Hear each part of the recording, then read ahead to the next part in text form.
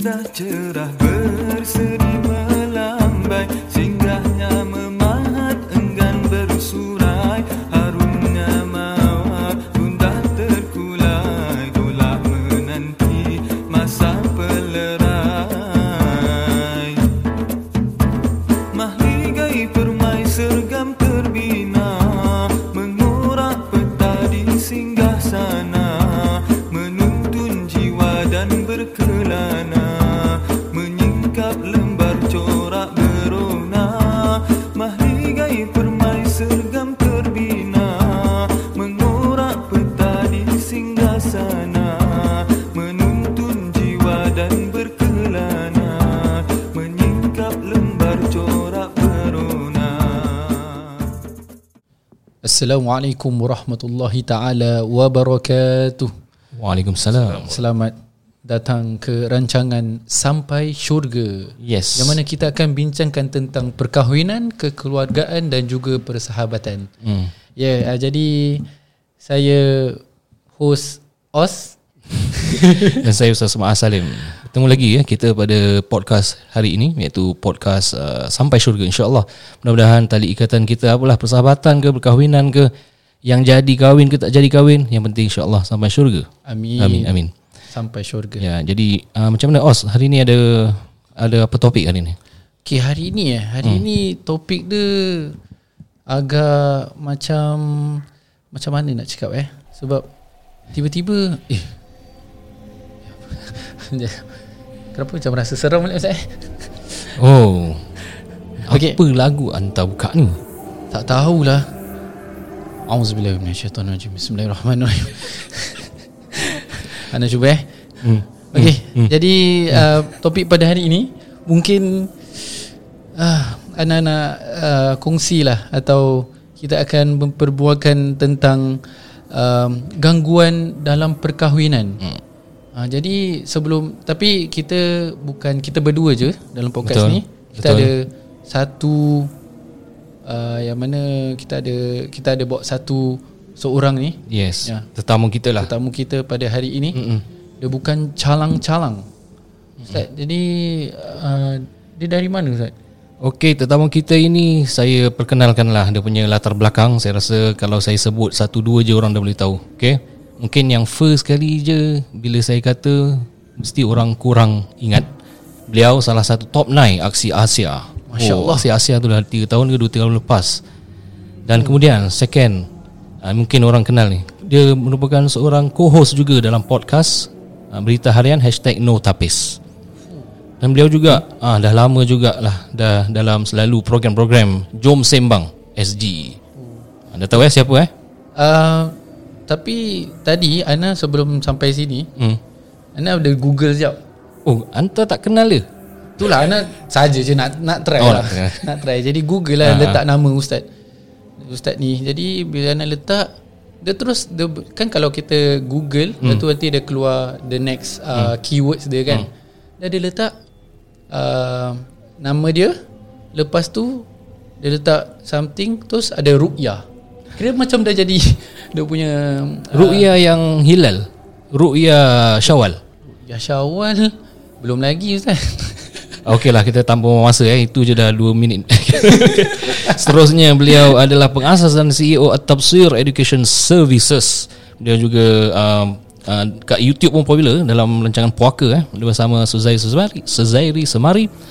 Tanpa masa, let us welcome in the studio Ustaz Fadhly Rosly. Selamat datang Ustaz. Selamat datang. Itu pun lagu seram ke? Okay, kita terima kasih banyak-banyak. Itu dia sudah menurun ni. Okey, para pendengar yang dikasihi sekalian, pada hari ini kita bukan nak bincangkan pasal hantu-hantu betul-betul lah. Tapi kita masih lagi dalam kita punya Sampai Syurga. Kita nak discuss bagaimana kita boleh eratkan hubungan antara kekeluargaan, suami isteri dan juga persahabatan, yang di mana ada kalanya di dalam perjalanan kita nak menuju syurga ni ada saja orang-orang yang kacau, ataupun ada saja aspek-aspek elemen-elemen yang mengganggu perjalanan nak ke syurga ini, sehingga menyebabkan keretakan hubungan di antara individu lah, suami isteri, ibu anak, ataupun kawan-kawan. Jadi pada hari ini kita Ustaz Fadhly Ustaz Fadhly dah berapa lama berkecimpung dalam bidang ini? Berkecimpung dalam ruqyah sudah masuk 7 tahun. 7 tahun Yes, lama juga. Okay. Jadi yang 7 tahun ni ini kita try bila Ustaz nak sampai sini tu ada gangguan tak? Sampai mana? Singapura? Tak, tadi Sampai sini. Sampai sini. Adalah gangguan yang daripada sebelah kanan urut. Oh, ke sebelah kanan urut. Okey. Gangguan apa tu? Saya pun Gangguan yang ada malap-malap tu, warna pink, warna merah, warna apa. Oh, Ustaz dia punya level dalam tau. Tak dalam. faham tau. Maknanya color air. Minuman. Yang opposite sini. Kira orang-orang puaka je faham. Ni orang alam-alam sana je faham. Masya Allah. Jadi Ustaz Fadhly Rosly, dalam your experience kan dalam ruqyah, kemudian dalam menangani masyarakat kita punya masalah khususnya dalam perubatan Islam dan sebagainya. Kita nak tanya, banyak tak gangguan? Firstly kita nak pergi pasal majlis kahwin. Majlis kahwin ni dengar-dengar banyak juga orang kena ganggu. Yes, betul. Contohnya macam nasi tak jadilah, basi. Betul. Ustaz Fadhly waktu dulu kahwin ada kena ganggu ke apa?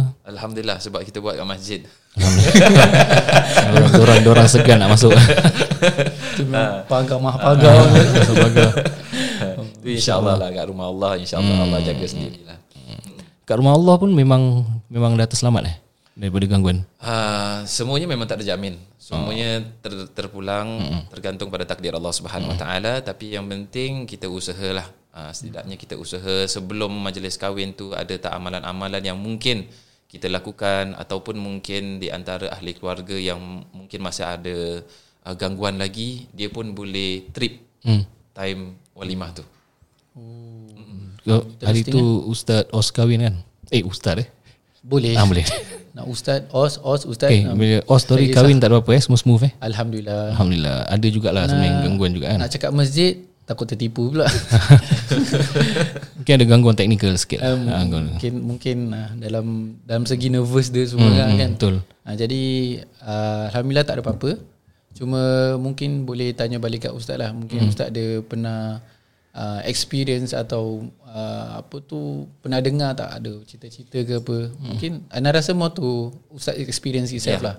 Jadi ada gangguan ke before the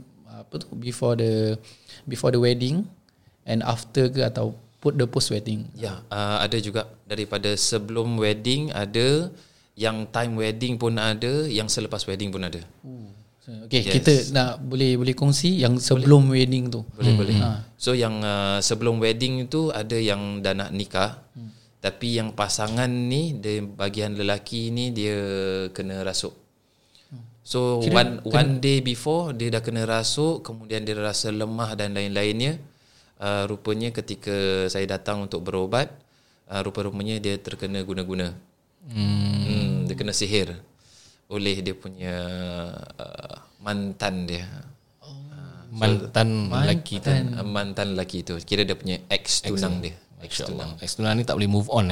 So banyak sebetulnya kalau masalah tentang ex, bekas suami, bekas isteri, bekas tunang, memang banyak sekali yang main dengan benda-benda macam ini. Jadi bila yang bila dah kena rasuk tu, susah tak bila nak Ustaz nak kira pulihkan, atau betul-betul macam ini kes berat ni, macam nak tarik pun susah? Depends on dia punya bomoh dia itself.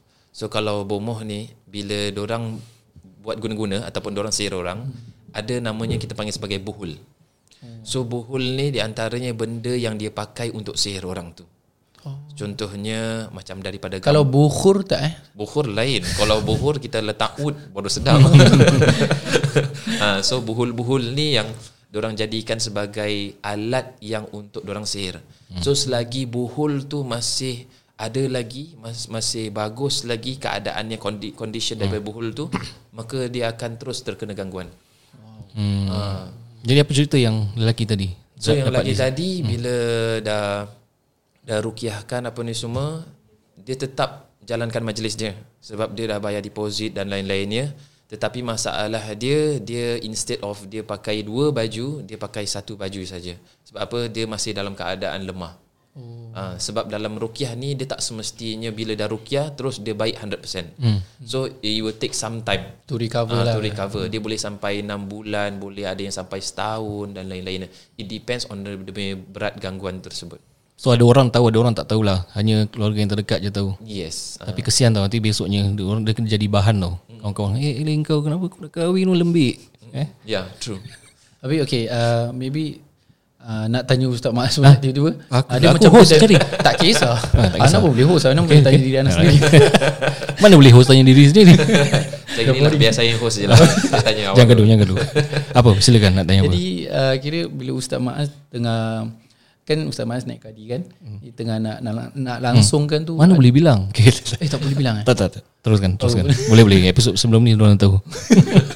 Jadi Ustaz pernah kira ada experience ni tiba-tiba macam kalau Ustaz Fadhly kena rasuk, tapi Ustaz Maaz pula macam yang bakal tu dia kena rasuk ke macam. Pernah. Dah waktu tu time majlis kahwin lah. Majlis kahwin pengantin perempuan. Jadi what happen waktu tu dah tengah khutbah nikah, lepas tu pengantin perempuan dia kat belakang, duduk kat belakang. Tapi dah macam pegang-pegang perut, dah macam dah gini, dah mabuk-mabuk kan.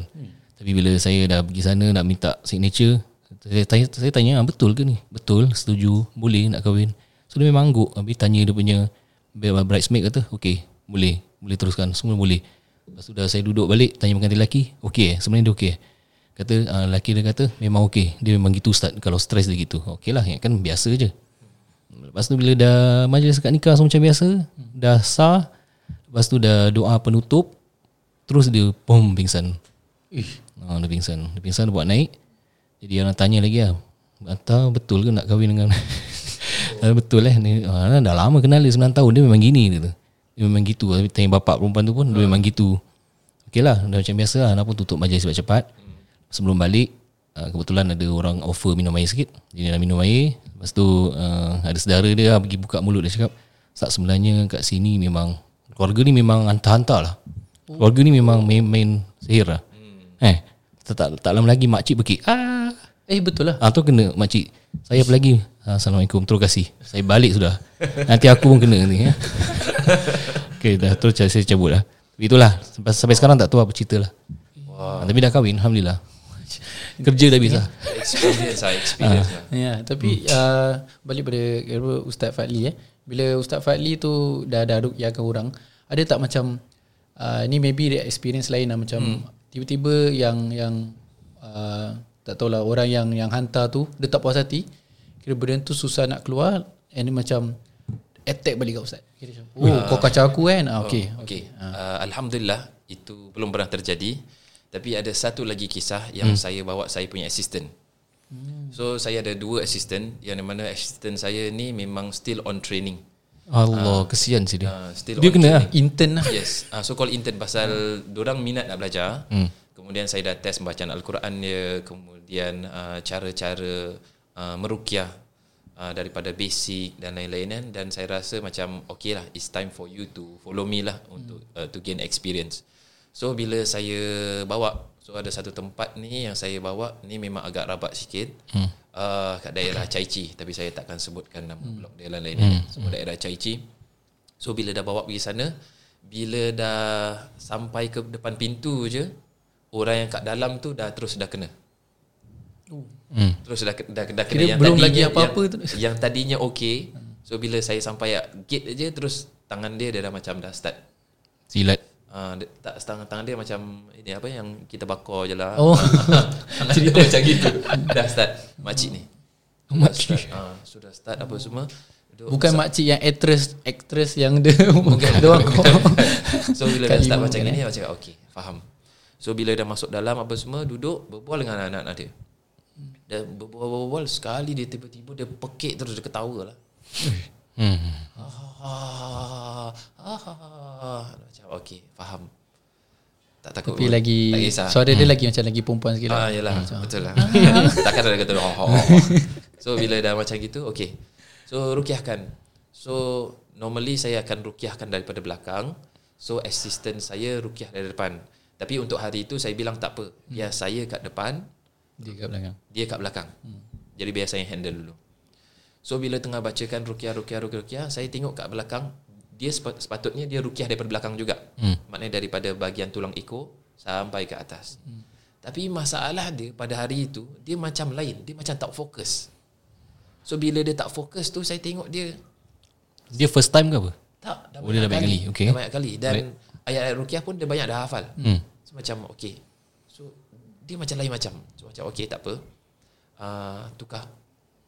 Saya kat belakang, dia awak kat depan.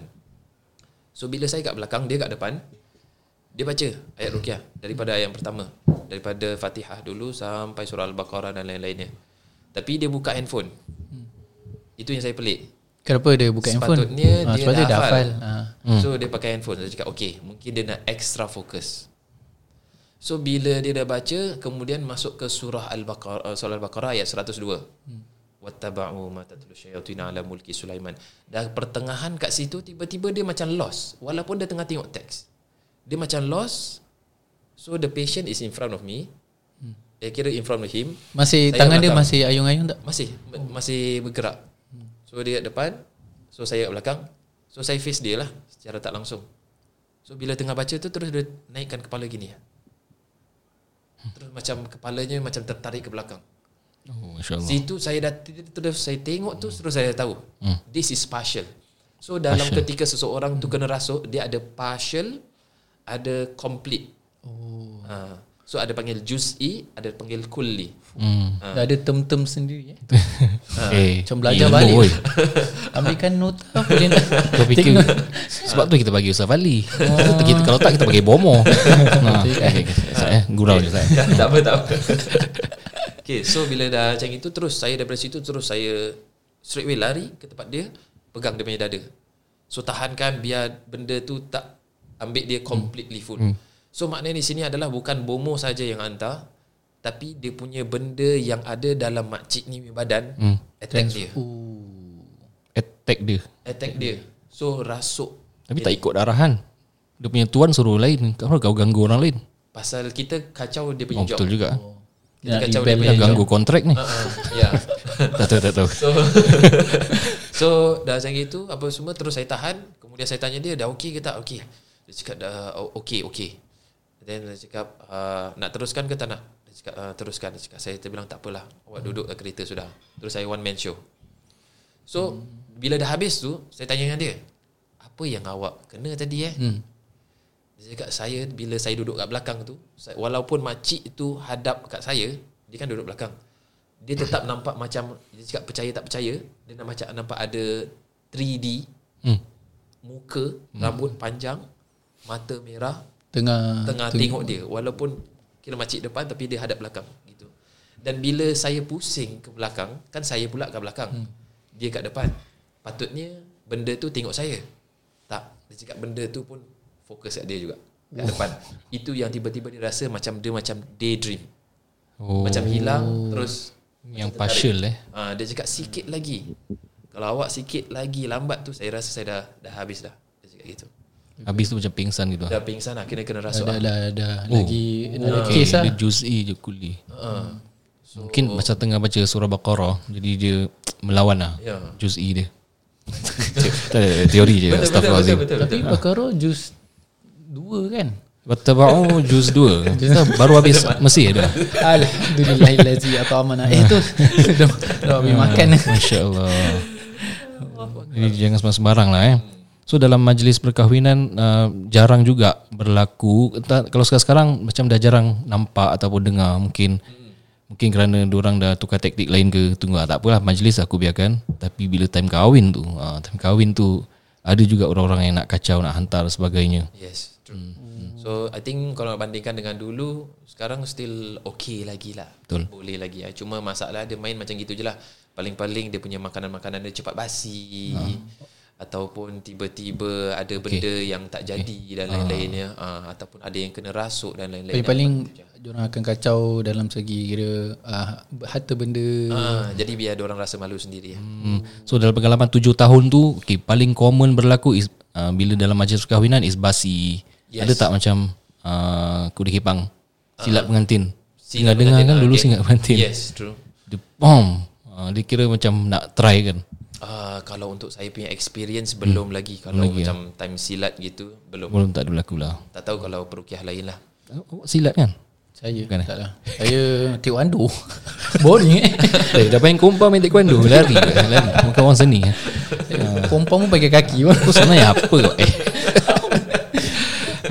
Itulah tu yang saya dengar dulu waktu saya kahwin 2011 lah. Nak selit je 2011. Kira ada orang macam nasihat okey ustaz, nanti time pencak silat ada orang nak ni, mesti ada orang ikut lah. So ada orang macam konon orang yang jaga sebelah kita tu, biasa kalau perasan kalau tengah silat pengantin mesti orang tua tu, pakcik ataupun orang-orang yang memang ada ilmu silat. Pasal diorang akan jaga pengantin lelaki. Jadi kalau siapa yang masuk silat tu, dia boleh nampak dia ni ada ilmu. So dia boleh lawan balik. Takut kan. Ini anak tak share sorry tak kahwin. Tu bukan bidakan lah. Tak payah hantar ada ni tak aku silat kan. So macam orang tengah buka bunga kan, dia try gitu. So orang yang duduk sebelah, kadang-kadang guru silat dia akan tendang dia nak try kau. Pasal I think sebahagian lah, tak semua lah tapi sebahagian silat memang diorang pakai barang. Yes, so dia ada pakai pendinding ataupun diorang pakai pelindung dan lain-lainnya. Ana paling pun kalau yang boleh share is ana kira bila tengah main kumpang tu dia tak kena. Tak, bukan kena. Betul. Kena kumpang.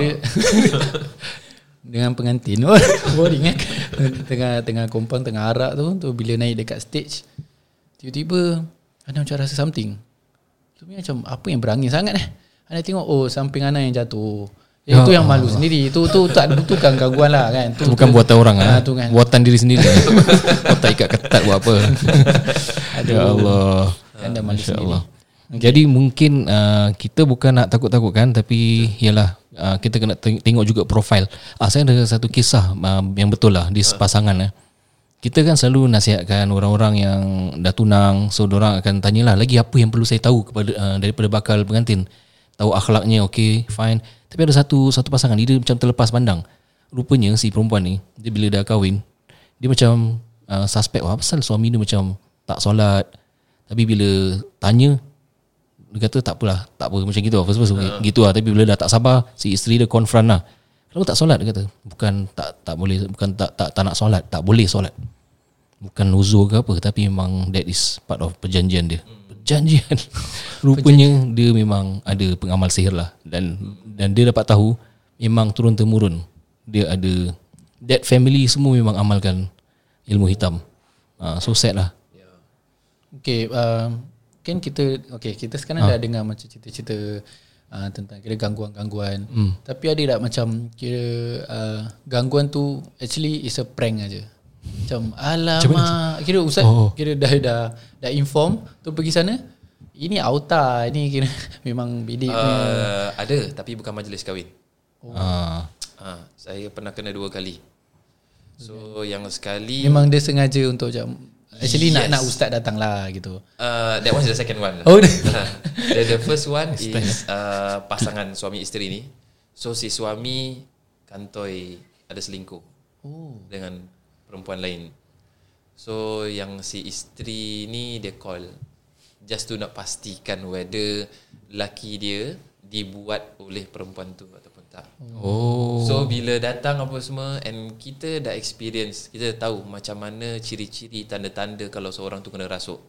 So bila dia baca apa semua, dia tak menunjukkan macam originality ketika dirasuk macam itu. So nampak macam fake.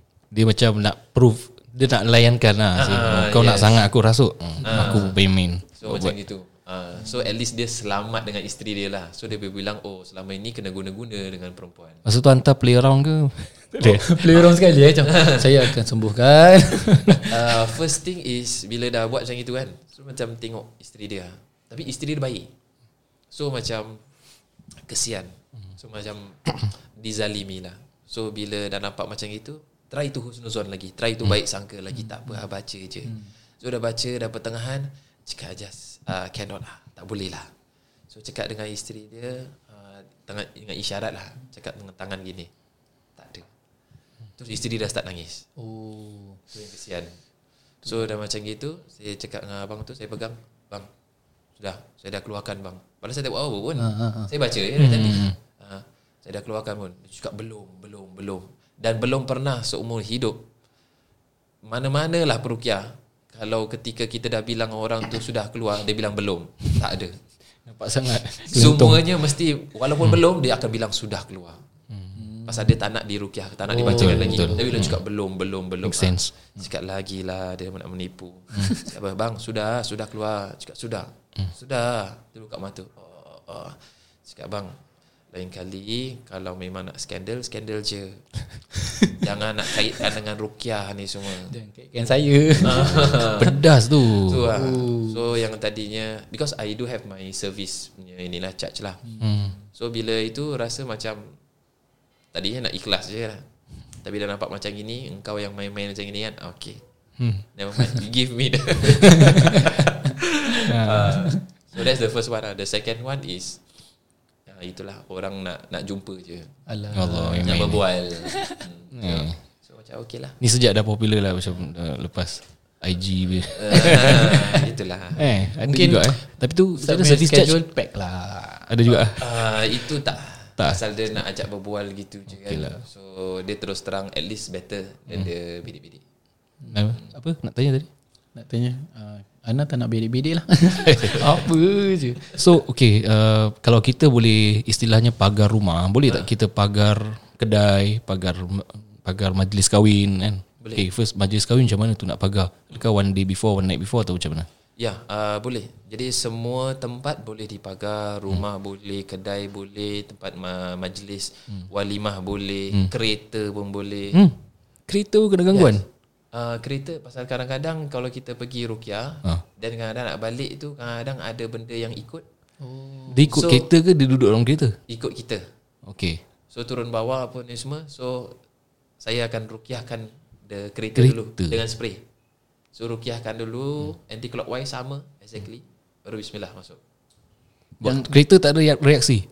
Tak ada. Tak ada terbang tu Tak ada. So macam gitulah. Ni first time saya dengar ruqyah kereta. Nanti Ustaz balik boleh terbangkan saya pergi kereta. Ruqyahkan kereta Ustaz sekali. Itulah kenapa slow. Ana pun boleh walaupun Ana grab. Aduh. Tolongkan sekali. Okay, cakap pasal yang pagar kereta, pagar. Sebab tak tahu, maybe adat Melayu lah bila nak cakap pasal pagar nanti macam, nanti sebelum majlis kahwin nak kena letak bawang putih lah, apa itu yang kita lah, tahu kan. tu. Jadi macam ni sebab tanda-tanda orang petua kata. Pemuda tak ada pula. Cuba petua kata kita macam nak elak daripada hujan and all that. Jadi kira macam mana tu, betul ke atau apa, atau sebenarnya actually cuma mitos atau actually nak letak bawang wangi-wangi tu untuk saya je nak gitu-gitulah. Tak tahu pula. Thank you. So benda-benda tu adalah petua. So petua ataupun nasihat daripada orang-orang dululah berdasarkan pengalaman mereka. Tapi kalau kita tengok dalam kitab-kitab ruqyah ataupun apa yang biasa yang disampaikan oleh Syekh Abdul Salam Wahid Al-Bali, beliau dalam kitabnya tidak disebutkan pun dalam pemagaran rumah ataupun walimah ataupun kedai, tak ada yang pakai contohnya macam bawang dan lain-lain, beras ke apa, tak ada. Tapi yang ada adalah di antaranya adalah garam, kemudian dengan air ruqyah, dengan air ruqyah bidara, kemudian boleh tambahkan lagi dengan minyak kasturi ataupun minyak gaharu. Is it betul yang saya dengar bahawa makhluk tu dia takut ataupun dia segan dengan benda wangi? Yes, betul. Dia especially kasturi dan juga gaharu, ataupun oud lah kita panggil. Sebab itu untuk buhur is always best to bakar kat rumah oud. Sebab benda ni tak suka dengan oud ataupun gaharu, kasturi. So orang yang ada gangguan pun kadang-kadang kita akan kasihkan minyak kasturi untuk dia letakkan di belakang telinga. Ustaz boleh macam kongsikan sikit tak macam mana cara-cara untuk nak pagar? Pagar. Boleh. Majlis. So kan kalau nak beli gig dah memang susah lah kan, nak beli pintu kau. Okay, first thing memang kita kena buat dia punya air ruqyah itself. Okay, so air ruqyah ni senang sekali cara nak buat. Yang paling basic sekali, you ada baldi, kemudian you isikan air penuh, kemudian you letakkan 1 genggam garam. Itu paling sedikit lah, 1 genggam garam. Okay, kat dalam. So garam ni dia boleh garam apa saja, tapi the best kalau boleh pakai garam Himalayan salt ataupun garam bukit kita panggil. Kena naik bukit nak kena pergi Himalayan ke? Boleh juga. Itu lagi mujarab. Itu dah walimah dah habis dah walimah. Okay. So dah pakai 1 genggam Himalayan salt tu letak ke dalam, kemudian boleh tambahkan lagi dengan serbuk bidara ataupun daun bidara itself. 7, 11 ataupun 21 helai. Masukkan dalam, kemudian you letakkan jari kat dalam, satu saya jari telunjuk, kemudian you baca Fatihah, ayat kursi 3 kul. Itu paling mudah sekali. Okay. Tapi kalau you nak tambahkan lagi, you boleh tambah lagi dengan daripada surah Yasin, wa ja'alna min baini aidihim saddaw wa min khalfihim saddam fa'aghshaynahum fahum la yubsirun. Itu yang pertama, you ulang 3 sampai 7 kali. Ataupun nak tambah lagi dengan surah As-Saffat ayat 1 sampai ayat 10, was-saffati saffa faz-zajirati zajra fattaliyati dzikra hingga akhir ayat. Oh, ni untuk ruqyah. Dia punya air dia sahaja. Dan letak dalam spray gitu dia letak dalam spray boleh, ataupun you nak renjis. Okay. Also can. So macam kalau you ada gayung. cedokan gayung. Ustaz orang apa? Jawa ke? Madura. Pasal dulu belajar Indonesia kan. Itulah tahu je. Mana-mana. Pakai gayung. Cedok. So pakai gayung tu, kemudian you akan you akan basahkan the tepi-tepi daripada ataupun sekeliling daripada tempat walimah tu, majlis tu. So start daripada entrance walimah tu anti clockwise ataupun arah tawaf. Nak kena anti clockwise arah tawaf. So you banju terus sampai balik lagi. Best buat the night before lah Yes, jadi dah kering. course. Kalau lagi 1 jam nak nikah, buat gitu apa cerita kan. Nampak saya orang tahu confirm nak pagar. Tapi pagar ni nampak macam orang cakap pagar, tapi do you believe? Itu pun another one lah. Kan, that's the question. Yes. The common question yang you percaya yang okay, pagar betul ke pagar ni? Ataupun misalnya kalau macam kita gitu. buat tapi kita tak ragu-ragu, benda tu berhasil ke? Tak, semuanya kena keyakinan. Semua ibadah perlu ada keyakinan. Jangan pagar apa sahaja. Allah. Macam peribahasa. You boleh tanya dengan Ustaz Maaz, kalau nak nikah dengan pasangan pun kena yakin. Betul Ustaz? Adakah anda yakin yang dia tu isteri anda? Alhamdulillah. Mesti saya. Mesti tak nampak So bukan air tu yang menjadikan dia mujarab, tapi keyakinan anda kepada Tuhan. Nampak? Saya bukan Ustaz Fadhly. Betul Ustaz. Ada tambah-tambah ya. Itu adalah keyakinan. Itu yang paling penting. So macam gitu, saya pernah dalam satu rumah ni, memang sebelum ni memang assistant saya tak pernah tahu pun dia punya mujarab daripada pagar rumah. So bila saya tengah ruqyah kat satu tempat daerah Bukit Batok ni, so benda ni, orang ni, makcik ni kena rasuk juga. So kebanyakan memang perempuan kat Singapura yang kena rasuk. So bila kena rasuk tu, dia sendiri dah rasuk, dah gini, dah seperti ibarat macam monyet gitu, dia start untuk garuk-garuk dan lain-lain. Terus dia tunjuk kat luar. Itu pukul 11:30 malam. Nak banyak pokok tu? Tak monyet. Dia tunjuk kat luar rumah. Dan sebelum saya ruqyahkan, pasti saya akan semahkan rumah dulu, ataupun saya akan ruqyahkan rumah. Saya akan spray dulu. So bila itu dia tunjuk kat luar, dia cakap, Ustaz, ramai orang kat luar. Semua tengah tunggu Ustaz. Tengah tunggu. Pukul 11:30 malam. Tu hantar ada assistant tak? Maksud tu ada assistant. Bawa assistant. Habis assistant. Macam selamat malam assistant. So macam ni macam mana okey, tak apa, teruskan. Dah terus dah habis, dah keluarkan apa semua, dah habis ruqyah ni. Kemudian dia dah sadar macam biasa. Kemudian saya tengah minum air TO apa semua, tengah minum. Dia bilang, Ustaz, tapi tadi saya macam dalam keadaan setengah sedar tu, saya memang nampak betul-betul ramai orang kat luar Ustaz, tengah tunggu. Semua macam nak masuk tapi tak boleh masuk. Dia kena pagar lah. Dia kena pagar. So start dari situ saya lebih yakin lagi. Waktu tu Ustaz keluar rumah semua tak ada apa-apa lah. Keluar rumah tu? Itu masalah dia. Itulah. So bila nak keluar rumah tu, yang Ustaz, orang tu yang tadi dia duduk terus dia berdiri. Pasal kita ruqyah kat hall. So dia terus berdiri, dia terus tengok. Saya dah pegang handle handle pintu, gate. Cakap keluar ke tak keluar. Tengiang-ngiang kat dalam semua. Semua dah tunggu Ustaz kat luar. ada bilang tak bilangan dia ada tak, dia cakap banyak. Itu banyak. So dia tengok keluar, terus saya nak buka, dia bilang, Ustaz, okey tak? Boleh tak? Tengok dia, cakap bismillah, boleh. InsyaAllah Allah cakap bismillah. Buka, terus jalan macam biasa. Buka, puff, terbang. Ustaz yang terbang. So itu turun bawah, rukiahkan kereta, baru masuk. Bismillah. So itu yang saya boleh yakinkan lagi pada pendengar-pendengar yang insya-Allah bila kita pagar ni dengan cara yang betul, niatkan niat yang betul, insya-Allah.